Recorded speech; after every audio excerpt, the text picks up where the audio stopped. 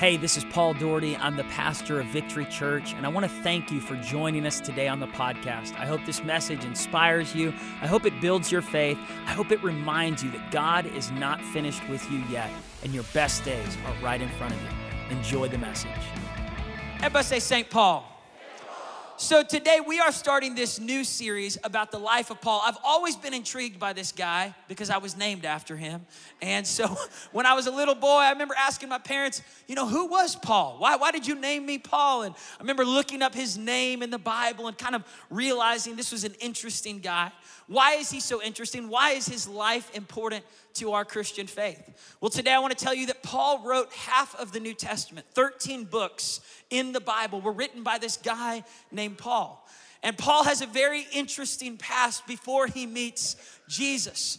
Paul is also the guy that led Luke to Christ, who wrote the book of Luke and the book of Acts, which makes Paul the most influential, interesting guy in the New Testament, that he is behind more than half the books in our New Testament, that we discover who the Holy Spirit was. We discover what grace is all about. We discover freedom from a life of sin. In this series, we're gonna discover how God wants to direct every step of our life. In this series, we're gonna discover the gifts of the Holy Spirit. We're gonna discover the contentment we find in every season. We're gonna discover how to prosper and have true success in our life, what generosity looks like. We're gonna discover 1 Corinthians 13, the guy who wrote the chapter that's the most popular chapter on love. He had more to say about relationships than anyone else in the Bible, so we're gonna look at that.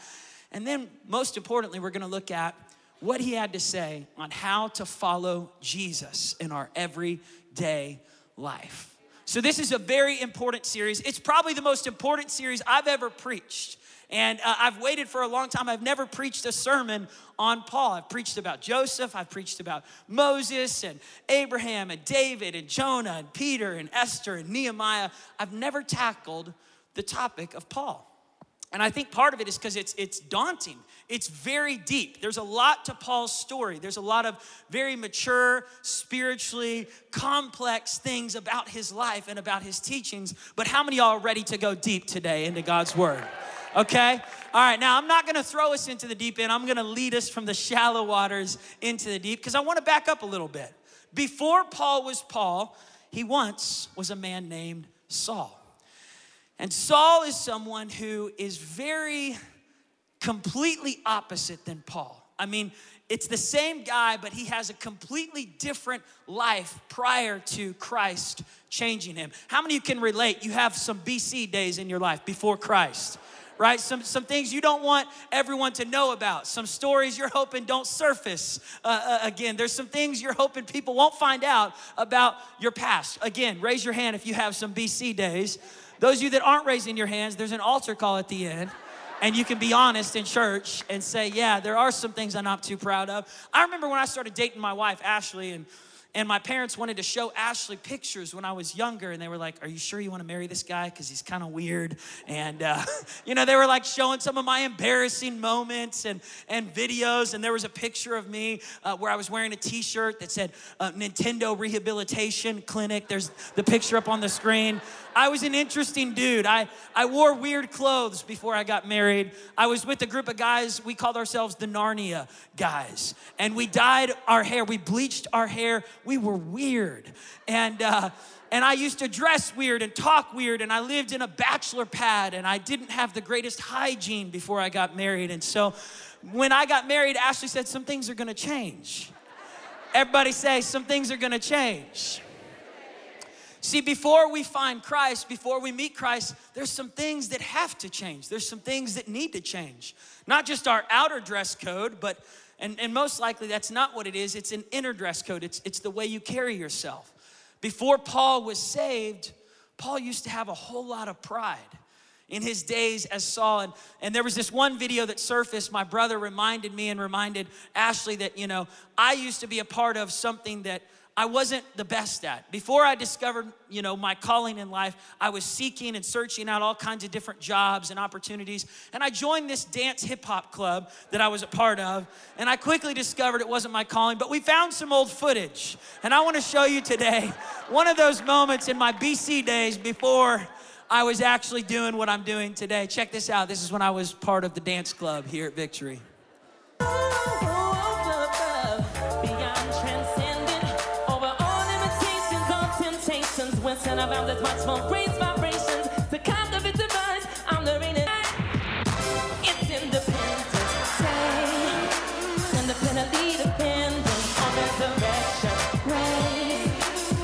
All right, you can cut it off. That's enough. I'm embarrassed. It was a bad idea to show that. I'm sorry. I used to have some moves. Come on, somebody. Hey, y'all are like, stop right now. That's what my brother said. He goes, Paul, that's not your calling. You need to stop that. It's embarrassing our family. I'm losing friends. Just, you know. So I figured out that's not what I was the most gifted at doing. All of us have a past. All of us have things that maybe we look back and go, I'm not the proudest of those moments. When we first meet Paul, we meet him in Acts chapter 7, verse 54, and we meet him as a guy named Saul. In Acts 7, verse 54, it says, now upon hearing this message, the Jews were cut to the heart, and they were infuriated with this man named Stephen, and they began to grind their teeth. So what we have here is there's this sermon happening outside. It's an outdoor message, kind of a big, crusade going on. And the people that are listening to the message are frustrated because the preacher, Stephen, is kind of pointing at them and he's saying, listen, you nailed this Jesus to the cross. You guys think you got it all figured out. You think the law is gonna save you. You think following Moses' commandments is what's going to get you into heaven, but it's not. And right when he said that, these religious people that were all about Moses and his laws, they started getting angry. And they got so angry, they weren't like the church people that are like, I'm gonna email him on Monday and tell him not to preach that message again. They were the kind of people that were like, we're picking up stones. We're gonna make sure this guy never preaches again. They wanted to kill Stephen. And I love that Stephen in this moment, he's anointed. It says he was full of the Holy Spirit in verse 55. The Holy Spirit was so on Stephen. You know what's crazy is you could be anointed to preach and anointed to be hated at the same time. You can be anointed to have a message for your generation and anointed to be hated by people who don't understand you, people who can't stand to see your spotlight. Some of you in this room, you don't understand. You think you're doing something wrong because there's haters in your life, but I would tell you maybe you're doing something right if there's haters in your life. If you have people that can't stand you, it could be because you're following the purpose that God has for your life. So here Stephen stands, anointed to preach with boldness and anointed to be hated by people. And he gazes into heaven and he declares, I see the glory of God. In verse 56, he says, I see the Son of God sitting at God's right hand. And in that moment, verse 57, they began to shout, these people that were listening to his message. This was like a non-seeker friendly sermon, right? This was making these people mad. They're grinding their teeth. They're shouting. They begin to pick up their stones and they're not listening to him. And they began to rush towards him. And it says they dragged Stephen out of the city and they began to stone him. Now here's where we meet the greatest missionary in the New Testament, right here. An incredible moment in his life, It says, as they dragged Stephen out, they took their coats and they laid it at the feet of a young man named Saul. And right there, Saul was standing, watching this Jesus freak, this follower of Jesus, this man full of love, full of compassion, getting murdered right in front of him. And Saul's not trying to stop it. In fact, Saul is enjoying it. There's a part of this where Saul's actually delighting. Saul was one of those people that loved to look good on the outside, but on the inside, he was dirty. His heart was ugly. And in that moment, Stephen prays. He says, God, receive my spirit. Welcome me into your heaven today. And the next verse, he says, forgive these people. Forgive them, for they know not what they do. Don't hold this sin against them. Right in that moment, Stephen's forgiveness unlocked Saul's future. Stephen's forgiveness had the power to unlock Saul's future. The people that are hating you the most might actually be the people that God wants to use to save people that you could never save. But the only way they're gonna step into their destiny is if you release the hurt and the pain and the betrayal that they've caused against you. Hating haters doesn't do any good for you. The haters that you have in your life, if you just hate them back, you're not going to change their hearts. The only way to change hate is with love. Love is the only thing that can drive out hate. There are people that are born to be haters. I don't mean it like that, but there are people, they are steeped in family mindsets of racism and prejudiceness and just bigotry and cruelty, and they're just mean. Saul was grown up in a family that hated anyone that disagreed with their philosophy. He was born to a father that was a Roman citizen, a mother that was a Jew, so he was Jewish by birth, but he also had his Roman citizenship. Saul also grew up in a family that was wealthy. He had a lot of money. He had everything he wanted in his life. He studied at the greatest schools. They sent him as a 14-year-old to Jerusalem to study under Gamaliel. So here Saul is learning from Gamaliel the greatest philosophies and ways to follow the laws of Moses, to be the strictest Pharisee. And so over time, Saul develops this know-it-all attitude. He thinks he's got it all figured out. Saul doesn't even realize that he's headed towards Damascus. He's headed towards an intersection of leaving behind his past and grabbing hold of his future. Some of you today are on a road to Damascus. God's about to shift your life. He's about to redirect your steps. He's about to change your life forever. There's a story about a man named Alfred Nobel, and Alfred was born in the early 1800s. He invented dynamite. He sold it to several different nations that used it to kill a lot of people. One day, Alfred woke up and he did what he normally did. This was now late 1800s. He was now in his late 60s, and he went into his breakfast kitchen and he began to eat breakfast. He pulled out his newspaper. He's reading through the newspaper. He gets to the obituaries and he finds his name right there in the obituaries. And he's thinking, I'm not dead. Why did they print my name? His brother had just died a week earlier. And instead of printing his brother's name, they printed Alfred's name. They got it mixed up. Not only did they get the names mixed up, they also got what his brother was all about. Instead, they put, the merchant of death is finally dead. He will forever be remembered as the merchant of death. In that moment, Alfred was seeing what people were going to remember him as. He was seeing what his legacy would be. Even though he was still alive, he was seeing what people would say about him if he were dead. He called his attorney. He contemplated suing the newspaper over defamation of character, and then it dawned on him they were right. So instead of suing the newspaper to say, hey, listen, you printed the wrong name, he decided to change his legacy. So in the last 10 years of Alfred's life, once he found out what people would say about him when he would die, he decided to put a trust fund to the side. All the money he made from selling dynamite, he put into this bank account. He said, every year, I want to be remembered as someone who brought peace instead of destruction. So I want to name this trust fund after my last name, Nobel. And I want to give an award to every person who does something peaceful for our planet. And I'm going to call it the Nobel Peace Prize Award.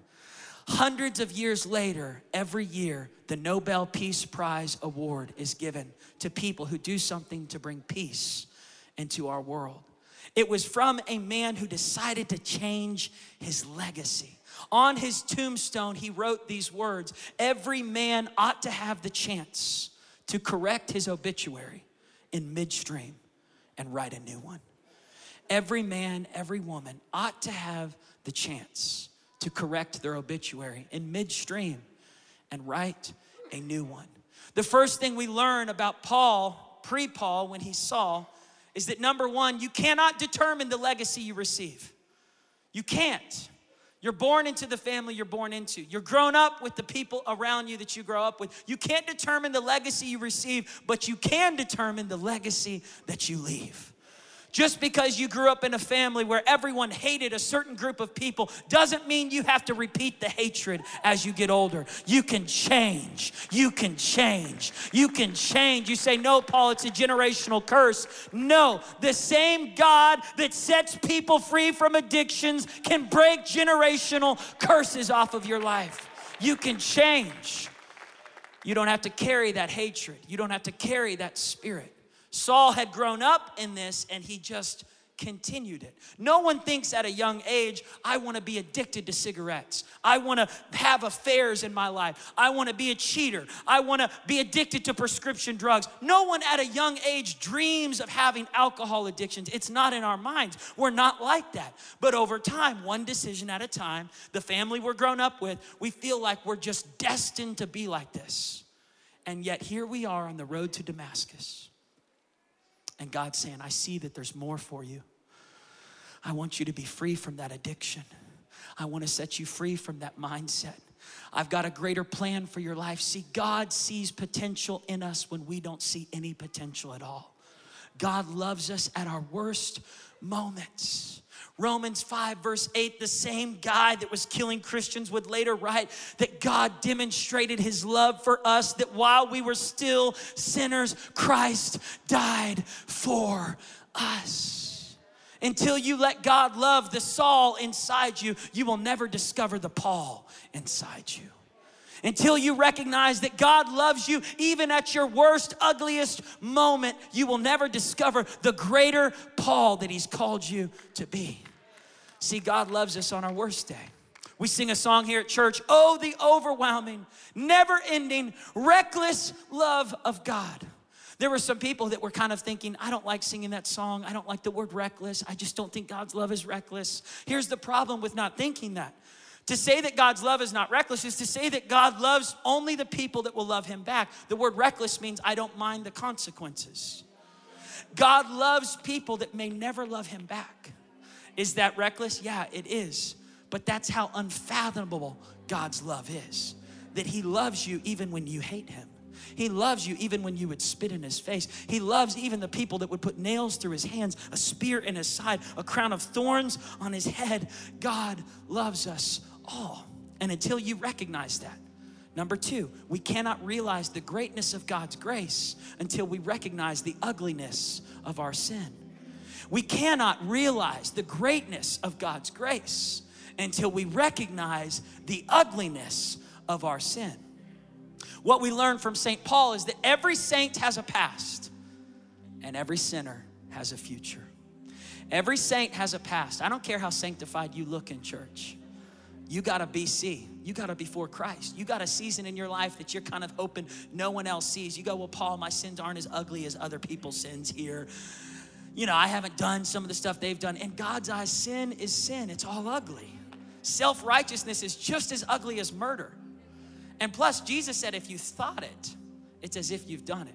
Now, we could take all your thoughts and put them on the big LED screen, but I don't think you would like that. I don't know if you want everyone to see all your dirty thoughts you've ever had. All the thoughts you've had when people have hurt you and betrayed you, and the ideas of revenge that you've considered, the ideas of fighting back the people that have said mean things to you, done mean things to your family members. Every saint has a past, but every sinner has a future. Every saint has a past. We all have a past. And the good news is we all have a future. Maybe you're here today and you feel far from God. You feel dirty. You feel unclean. Maybe you sinned right before you came into church. Maybe in the parking lot of Victory, you were cussing up a storm right before you came in. God still has a future for your life. Maybe you were sinning even inside our building. God still loves you. He still has a future for your life. It's hard for us to imagine that God could love us even in our worst moments, but it's there. It's there we discover that God has something greater for us. There was a guy in Nicaragua named Beto. He was an alcoholic. He was living on the street. He had lost connection with his wife, his kids. His wife had left him. He had become a beggar, a homeless man living on the streets of Nicaragua in his 60s. Couldn't afford to take care of anyone in his life, couldn't afford to take care of himself. Everything that he got, he would use to go buy more alcohol. But these two missionaries moved to Nicaragua. They started a church and they began to reach the people in Nicaragua. And they found Beto on the side of the street and they pulled him in. They said, why don't you come to church with us? And you know, he wouldn't come. He would just ask for money. And so they started helping him, giving him food. They wouldn't give him money. They would just bring him a sandwich. Then finally, they started a coffee shop inside their church. And they invited him to come and have coffee in their coffee shop. Over time, Beto started hearing about the gospel. They ended up leading Beto to Jesus. He still was addicted to alcohol. He still craved it, wanted it every morning that he woke up. They said, Beto, God has a purpose for you. God sees potential in your life. True story. They said, Beto, what do you love to do? He said, when I was young, I used to be a cobbler. I used to make shoes for a living. Before I lost my marriage, before I fell away from my kids, he said, my wife hasn't talked to me in over a decade. My kids won't even let me see my grandkids. I'm a mess. I'm an alcoholic. Nobody loves me. They said, God loves you. God still has a purpose for your life. So they said, Beto, why don't you work in the coffee shop? He didn't have any way to make money, didn't have anywhere to live. So they let him live in the back of their coffee shop. He began to take the coffee bags, the sacks, the burlap sacks that they weren't using anymore. After they would use the coffee beans, he would take those burlap sacks and he started to make little shoes, going back to his old trade that he had as a young boy, as a cobbler. He started making shoes out of coffee burlap sacks. So he made them for people in the church. The people loved them so much, they started telling their friends, you got to have Beto make you a pair of shoes. So Beto starts making shoes for all the kids in the neighborhood. Then he starts a trade, a business in the back of the coffee shop. Today, there's a website. He's sold more than 20,000 pairs of Beto's shoes. Not only that, God has reconnected him and his wife. They've remarried. He gets to have church every Sunday with his kids and his grandkids. See, we serve a God who can see potential in anybody. What we find in the story of St. Paul is that no one is beyond the reach of God's grace. Don't ever count anybody out. Saul was a terrorist. In his time, he was a Hitler to the Christians. What Hitler was to the Jews, Saul was to Christians. In Acts chapter 8, verse 1, it says Saul wholeheartedly agreed to kill Stephen. That day, a persecution broke out over the whole church. There Saul was, killing people, throwing Christians in jail, pulling sons and daughters away from mothers and fathers. He was separating families. And yet he was one decision away from an entire life-changing moment. You are one decision away. Number 3, what we learned from St. Paul is that you and I, we are one decision away from changing our life. Today could be that day. Today could be the day that you make the decision to stop running from God and to start realizing God has been running after you your entire life. In Acts chapter 9, verse 1, Saul asked permission. He says, I'd like to get a group of policemen, temple policemen, and I want to go hunt down Christians. We're going to go kill them. We're going to go take them out. So he goes to the high priest. He says, can I go and get some guys? And we're going to head to Damascus. I hear there's a lot of Christians there. It's our business. Let's go and kill them. Let's go throw them in prison. So they start heading down this road. Now, just so you know, Damascus in this story has several different meanings. If you were to study commentaries on this, Damascus was a crossroads of change. Damascus today is in your life and in my life, it is a moment of intersection. It is a moment where we let go of our past and we grab hold of our future. Today you are on the road to Damascus. All of us are on a road somewhere. And God wants to intersect you and redirect you to what He's called you to do. Saul was spinning his wheels with lots of activity. Do not confuse activity with purpose. Saul thought he was living a life of significance. It was just activity. He was about to switch into a life of purpose. As he traveled on the road to Damascus, Acts 9, verse 3, suddenly a light from heaven flashed around him. And all of a sudden, Saul had an encounter with Jesus. It says he fell off his high horse. Some of us today need to fall off our high horse. See, Saul had it all figured out. He did, or at least he thought he did. Some of us in this room, we feel like we've got it all figured out. If you know it all, there's no one that can tell you anything different until you open up your heart and say, maybe God has more for me. Maybe God is outside the box that I've put him in. Maybe God wants to do something new in my life. Maybe God wants to interrupt my plans. Maybe he wants to change me. God was about to change his name. And real quickly, I want to contrast Saul versus Paul. Saul was a man of rigid rules. He was legalistic. He was dirty in his heart. He was bent on hurting people that disagreed with him. He was religious. He was a Christian slayer. He used his words to cut people down, to put people down. On the contrast, Paul, the same guy, but now a new identity. He was a Jesus follower. He was a demon slayer. He was a hope dealer. He was a truth seeker. He was a love giver. He was a grace liver. He was spirit filled. Instead of killing the church, he was planting churches. Instead of slaying Christians, he was empowering Christians. Instead of using his words to put people down, he was using his words to build people up. See, when you switch from Saul to Paul, all of a sudden, everything you used to use that was destructive now has a purpose to help other people. Some of us in this room, see, Jesus put it like this: the spirit is willing, but the flesh is weak. Inside of us, there is a Saul that wants to come out. There is a Saul that wants to surface. In every one of us in this room, there's a temptation to get jealous when other people succeed. There's a temptation to get hateful and angry when people hurt our feelings. There's a temptation to get revenge. On the inside of us, there is an inner me enemy. It's that fleshly spirit, but at the same time, there's a Paul. There's a gentleness. There's a sensitivity to the Holy Spirit. There's this spirit-filled willingness that's saying, yes, surrender. Stop running. Stop fighting this. Stop being jealous. Start celebrating people. Start serving right where you're at. Stop demanding the spotlight and start living to serve others. Stop holding on to all of your riches and start living more generously. On the inside of us, there is a Paul that's trying to come out. The question is, will you let it? Will you let the Spirit lead you? Or will you continue to fall into the temptation of the flesh? Right here, there's this conversion. Saul is shifting. Saul is finding Jesus. In Acts chapter 9, verse 4, he falls to the ground. Saul is falling down. This is the ending of Saul. If I was to title this message anything, I would title it, Better Call Saul, or Better Fall Saul. This was Saul's fall. This was the end of Saul and the beginning of Paul. This day, I got so many titles, you're gonna think I'm crazy. This day, Saul was falling and Paul was coming up. It says he heard a voice say over to him, Saul, Saul, why do you persecute me? Why are you persecuting me? The next verse says it like this. He says, who are you, Lord? And he said, I am Jesus, whom you're persecuting. It is dangerous and it will turn out badly for you to keep kicking against the goad. Now, the goad was a tool that was used to prod animals back into their flock. So if an animal was getting away, a shepherd or the owner of that animal would take the goad, and at the end of the goad is a sharp piece of metal that hurts when an animal resists it.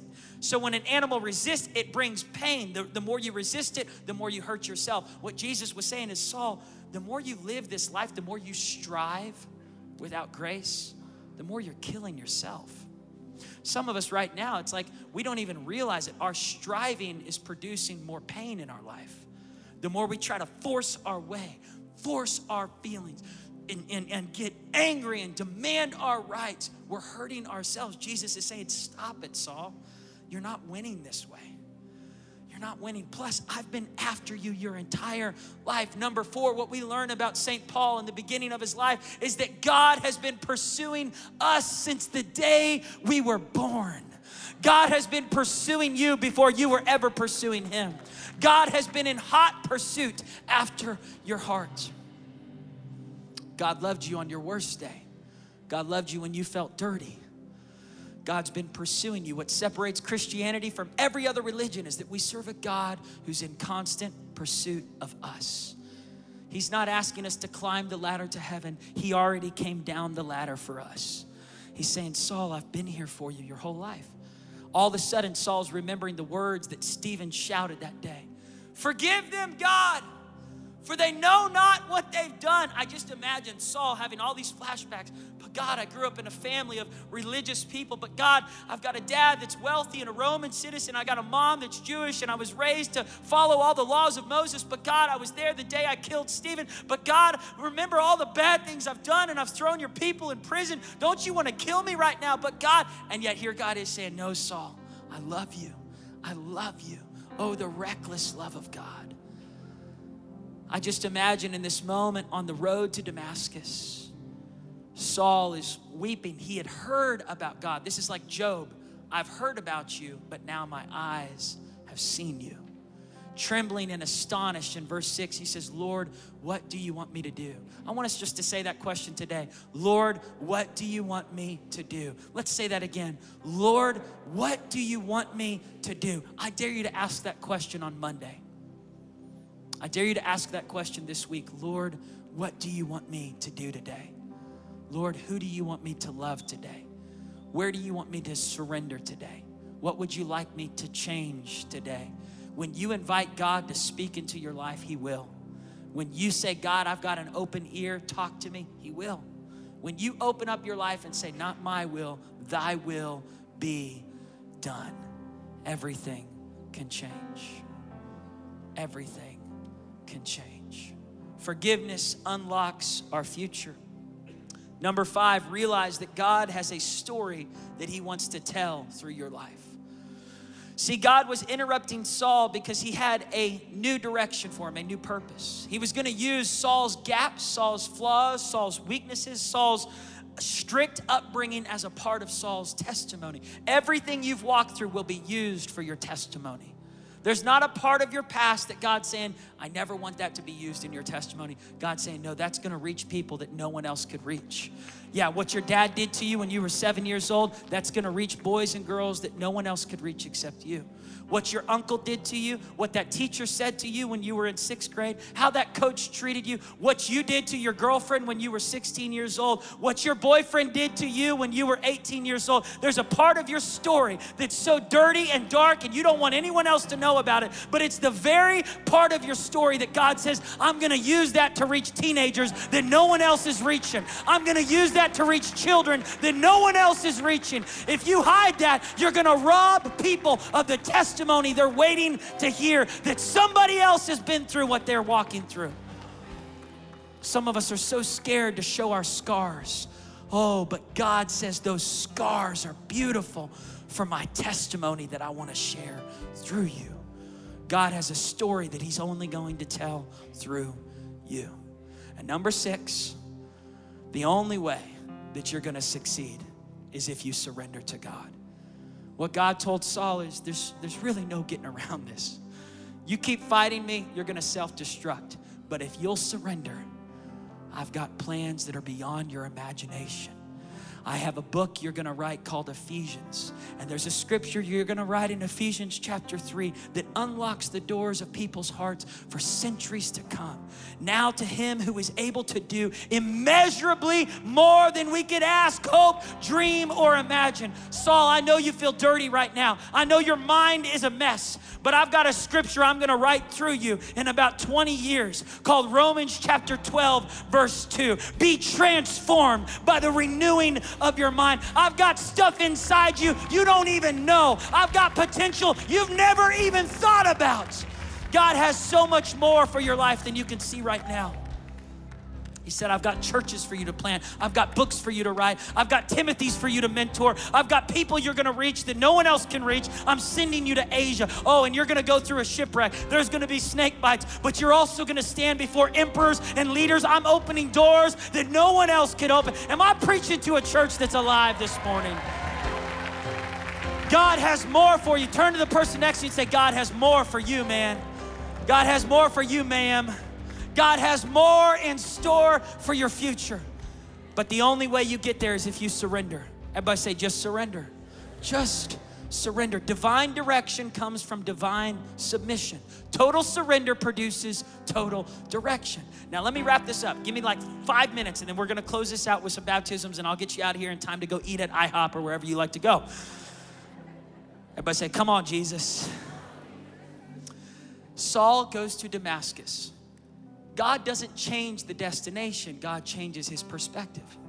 He says, I want you to go into the same season you were going into, but with a new heart. Some of us are hoping that God will just get us out of our current season. They're like, man, when am I gonna get direction for my next chapter? What if direction for your next chapter is to keep going in the same direction, but to change your perspective? Somebody's about to be enlightened today. Just like Saul was enlightened, you're about to get blindsided. God says, I want you to go to Damascus, but instead of going to kill the church, I'm sending you to go and multiply the church. I want you to go to Damascus, and I'm gonna change your friendships. The people that used to be your enemies are now about to become your best friends. And the people that were your best friends are about to become your worst enemies.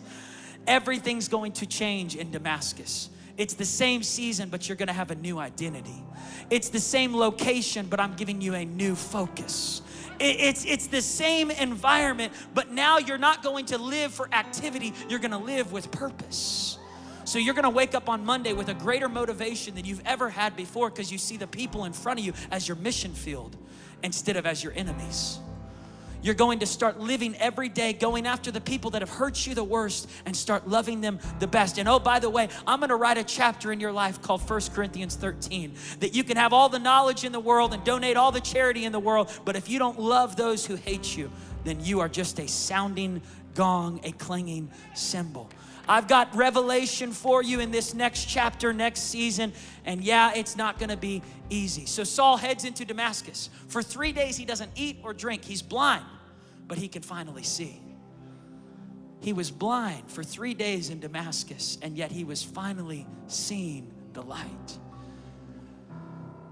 Amazing grace, how sweet the sound that saved a wretch like me. I once was lost, but now I'm found. Was blind, but now I see. I can see. I can see. I can finally see. The hate is falling off of me. The love is coming inside me. The condemnation, the legalism, the religiosity, I'm finally seeing who I was made to be. Grace is changing me. Until you realize how wretched you are without Christ, you'll never realize how powerful His grace is. It's amazing. It's amazing. So God tells this man named Ananias, he says, Ananias, go pray for Saul. He's in Damascus, he's in your city. Ananias says, God, I can't talk to that guy. He hates me. He hates all the Christians. He's gonna kill us. God says, I'm gonna use him to reach people you could never reach. And his harvest will become your harvest. Ananias, I know you're getting older. I know you'd love to go and reach the Gentiles. But I want you to consider all the people he reaches because of your empowerment of him will be a part of your harvest. There are some people in this room, you're called to be an Ananias. And maybe you've been kind of frustrated because you want to be a Paul. But God says, I'm going to use you to empower a Paul, and his harvest will be your harvest. Stop envying what someone else gets to do. Start recognizing what God's called you to do. And if you'll go do it and not be afraid to do it, God will credit the harvest into your account, and he'll say, because of your obedience, you affected the generation of tomorrow. Because you released a Paul, because you laid hands on a Saul, and you helped change his identity, I'm going to give you the harvest that you've always wanted in your life. So Ananias went. Wrapping it up, last two scriptures. He comes into the house in verse 17, Acts chapter 9. He says, Saul, God has sent me to you. I'm gonna lay hands on you, and when I do, something's gonna change.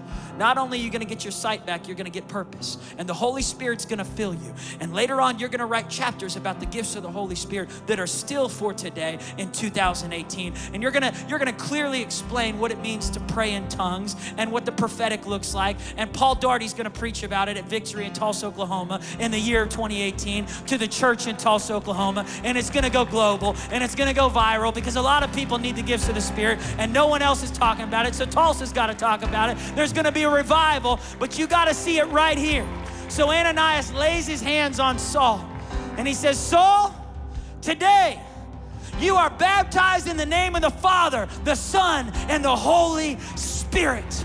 He loves you. He's always loved you. He forgives you. And in that moment, scales began to fall. Condemnation, legalism, hate, shame, fear, stress, anxiety, lust, dirtiness. Every ugly sin was falling off of Saul. And he looks up.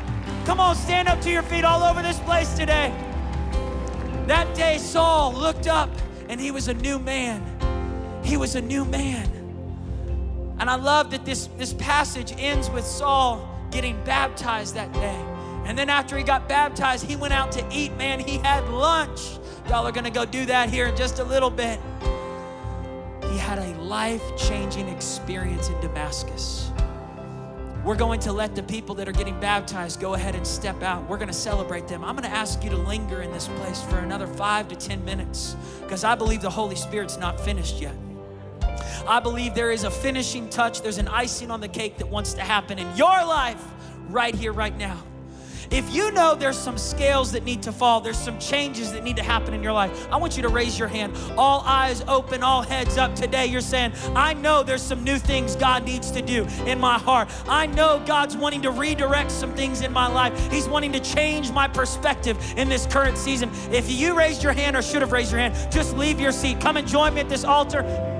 Every saint has a past and every sinner has a future. God has an incredible future for your life. No matter what you've walked through in your past today, just know that the love of God, the forgiveness of God has been pursuing you since the day you were born. He loves you even in your worst moment. He loves even in your Saul days. He's going to use it as a testimony of His grace. It's amazing how God does that in our lives.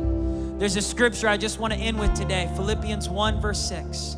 Being confident of this, that He who started this good work in you will be faithful to bring it to a flourishing finish. That what God started in you, Sharisa, what God started in you, Shagun, what God started in you, He's going to finish in your life.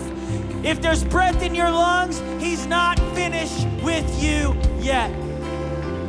Oh, goodness. God has so much more He's going to do in your life. Get ready, get ready, get ready. This is going to be the best series we've ever done as a church. I just got a feeling. Today just stirred something. It's going to be the best series we've ever done. God's about to unlock some incredible things in your life. As you lean into the Holy Spirit, as you open your heart and yield and say, God, I'm tired of resisting. I know I'm not winning with my resistance, so I'm going to surrender. I'm just going to surrender. I'm telling you, surrender unlocks the door to the things that God's been wanting to do all along in your life.